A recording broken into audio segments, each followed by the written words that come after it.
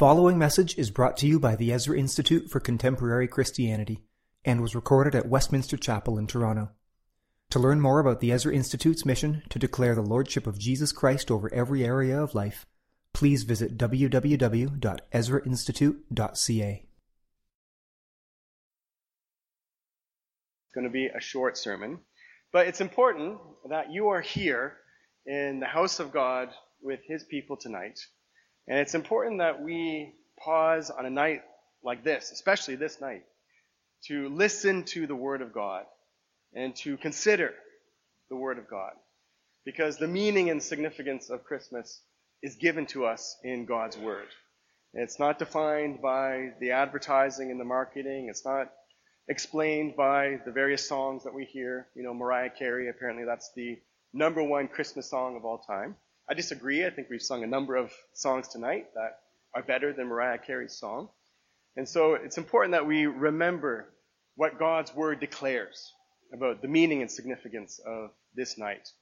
And I've chosen as my text for our consideration just one simple verse. It comes from Isaiah 9, verse 6, where Isaiah announces, this is a prophetic declaration, "For unto us a child is born, to us a son is given." Now, some of us know this verse well because we hear it sung every year in Handel's Messiah. And Handel has put that very beautifully and very, very powerfully to music. But we need to remember the original biblical and prophetic context of this announcement. Because when Isaiah announces to us that to us a child is born, to us a son is given, he announces that birth in the context of a prophetic declaration about the darkness and the distress of humankind. And that comes in chapter 9, verse 6. But before chapter 9, you have chapter 8. And it's helpful to remember the context of chapter 8. There, Isaiah is lamenting the state of Israel. He's lamenting that Israel has turned away from their Lord. They've turned away from God. Isaiah there laments that the people of God now have contempt for Him. And he says they have turned their face upwards in pride. And they've turned away from Him. And instead, they are looking to the earth. They are looking to themselves as the source of salvation, as the source of deliverance. They're looking to themselves for meaning and significance. And Isaiah says, behold, they look to the earth. They look to themselves. And there is darkness. There is dread. There's distress. There is the gloom of anguish. And Isaiah makes that announcement of the birth of a child, the birth of a son, in the midst of this lament, in the midst of this sermon, in which he is pointing out the darkness, the distress of a people who have turned away from God. And the reason for the darkness is the rebellion of the people. And the darkness that they are experiencing is God's judgment on them. And Isaiah says, the Lord has hidden His face from us. And that's the darkness. And tonight we gather here and we hear again this announcement of the prophet. For unto us a child is born, to us a son is given.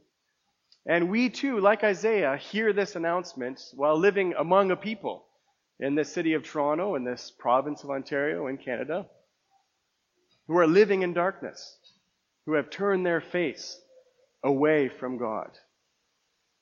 A people who don't know the presence of God. A people who live, as Isaiah says, in the dread and the distress, in the gloom of anguish. And every year I like to look at the different newspapers and the magazines and the reflections and the reviews of the year. And the magazines always look ahead to 2020. They look ahead to the new year. Here's what to expect. Here's what we anticipate. And I was in the checkout at Shoppers Drug Mart, and I saw their Maclean's magazine, and it was announcing on the cover, here's what's ahead in 2020. And so I thought, I'll read this. I'm interested what Maclean's has to say about the year ahead. And in the opening pages of that magazine, there are a number of editorials, opinion pieces that seek to chart a way forward. Here's where we need to go. And one of the short articles says that we need to read once again the Communist Manifesto, as if Marx and Engels are the light that shines in the darkness, as if Marx and Engels are the ones who are going to lead us into a brighter future. And then the very next article speaks about the generational conflict.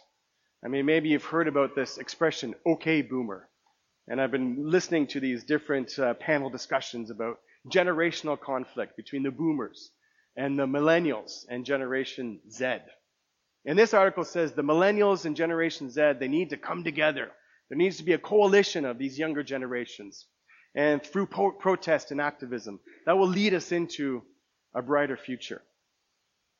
But again, we need to hear the words of the prophet, because Isaiah says to us tonight again, if you look to yourselves, behold, if you look to the earth, you're not going to find deliverance. You're not going to find your way into a brighter future. No, Isaiah says, behold, there is darkness. There is distress. There is the gloom of anguish. And that's Isaiah chapter 8. Deep darkness, dread, distress, the gloom of anguish. But then we read the opening lines of the very next chapter, chapter 9. And here Isaiah announces good news. He says this, in the latter time, He, God, has made glorious the way of the sea, the land beyond the Jordan, Galilee of the nations. The people who walked in darkness have seen a great light. Those who dwelt in deep darkness, on them a light has shone. And then he goes on to reveal the source of the light. And he says, for unto us a child is born, to us a son is given. And Isaiah's promise long ago, in the midst of a generation that had turned its face away from God, a generation that lived in distress and darkness, Isaiah's promise was the people living in darkness have seen a great light. On those who walk in deep darkness, a light has shone. And here is the marvel and the mystery of what Isaiah announces. He says, the source of that light is a child. For unto you a child is born, to you a son is given. And what Isaiah is announcing is that one day God would turn His face towards us. He would set His gaze upon us. And we would see the light of His countenance. And what Isaiah is telling us is that if we want to find our way out of the darkness, if we're looking to a brighter future, it's not going to happen through some sort of scientific or medical breakthrough. It's not going to happen through some sort of political or social reform or program. It's not going to happen through some sort of philosophical or religious inquiry and insight. What Isaiah is saying to us is it will only happen if God turns His face towards us. And what Isaiah announces and what God promised through the prophet is that one day God would turn His face towards us and that we would walk in the light of His countenance. And again, the marvel and the mystery of Christmas, of this night, is that God has turned His face towards us and we see His light. We see the light of His countenance in the face of a newborn child. To us, a son is given. And we're gathered here tonight, and you look outside, and it's dark. But tonight we hear again that announcement. To us, a child is given. To us, a son is born. God has turned His gaze towards us, and we have seen the light of His countenance. We have seen His glory in the face of the Lord Jesus Christ. And so as we consider the significance of this night, the prophet looks forward to, and we look back to, what theologians call the mystery of the incarnation. That is, that the Word became flesh. The Son of God became a man. And He dwelt among us. And John the evangelist says, and we have seen His glory. Glory as of the only Son of the Father, full of grace and truth. Isaiah looked forward to that. He announced that. He promised that. The incarnation. And tonight we look back to that first night. That first Christmas Eve. When the Word became flesh and dwelt among us. And one of the things I like to do every Christmas is I go back and I pull out my old books, which have hymns and sermons from the church fathers. That is, from pastors from the early church, like the 300s and the 400s, a long time ago. But the early church would gather together usually around midnight, so later than we're gathering here tonight. And they would sing songs and hymns of praise to the Son of God. And they would preach sermons celebrating and remembering and contemplating the incarnation, that the Son of God became flesh and dwelt among us. And some of my favorite sermons were preached by a pastor in North Africa in the 5th century named Augustine. And I want to read to you what Augustine says in one of his sermons. Here he's meditating on the mystery and the marvel of the incarnation. And he says this: "Tonight, the maker of man was made man. The bread from heaven was hungry. The fountain of life was thirsty. The light of the world slept in darkness. The way grew tired by the journey. The truth was accused by false witnesses. The judge of the living and the dead was brought to trial by a mortal judge. Divine justice was condemned by the unjust. The one who disciplines was scourged with whips. The vine was crowned with thorns. The foundation of all things was lifted up and suspended upon a cross. The Almighty was weak and wounded. The resurrection and the life was crucified and died."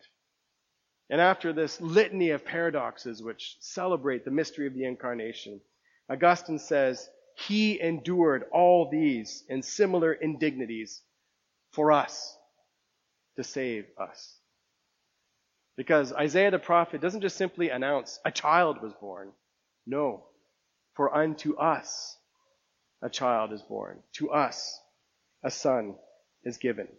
And so tonight we remember and we contemplate and we celebrate the mystery of the incarnation, that the Word became flesh and dwelt among us. Tonight we remember that God has turned his face towards us in Christ. Tonight we remember that we who walked in darkness have seen a great light. We who live and dwell in deep darkness, a light has shone. The light of God's glory. And we have seen that glory, we have seen that light in the face of Jesus Christ. And so tonight we hear the word of the prophet, and we remember the promise. For us a child is born, to us a son is given. But we also need to hear the warning of the prophet, because Isaiah doesn't just simply make that announcement and make that promise, but he calls us to a response. He calls us to respond to the face of God turned towards us. God's face is turned towards us, but we need to turn towards him. And the warning is that if we don't turn towards him, we remain in the darkness. We remain in deep darkness. We remain cut off. We remain in our sins. We remain in death. And so the prophet calls on us, and the announcement of the gift of God's Son tonight calls on us not just to rejoice and marvel at the incarnation, but calls on us to turn to him in repentance and faith, to turn our faces towards him. And Isaiah warns us that this son, this child who is given, yes, is a light shining in the darkness, but he also says this: he will be a stone of offense and a rock of stumbling. And remember when Mary and Joseph brought the baby Jesus to the temple, the prophet Simeon took him up in his arms. And he rejoiced at receiving him. But then he turned to his parents. And he turned to Mary. And he said, "Behold, this child is appointed for the falling and rising of many in Israel, and for a sign that is opposed. And a sword will pierce through your own soul also, so that the thoughts from many hearts may be revealed." So yes, tonight we hear that announcement again. And we look to Christ. And we see there the light and life of all men. But the light of Christ shines on us, and it reveals our hearts, and it exposes the thoughts of our hearts. And the prophet's calling us to respond in repentance and warn us that this Christ is a stumbling block. He is a stone of offense. And so we're warned tonight that we don't stumble and fall, but that we respond to the gift of this Son in the right way. That we respond in repentance. That we respond in faith. And so tonight the question is put to us. Is he to you a sign of offense? A sign to be opposed? Or is he a sign to be received? Isaiah said, when this child comes, the people will turn up their face, upwards in pride and arrogance. And tonight, do you scoff at the Son? Do you scoff at the child in the manger? Or do you fall down before him and worship him?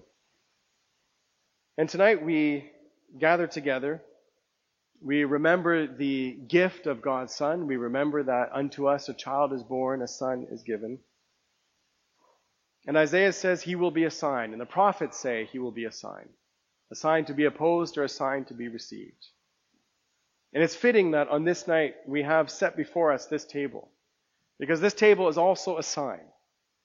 The Lord Jesus, on the night that he was betrayed, gave us a sign. He said, this bread is my body, which is given for you.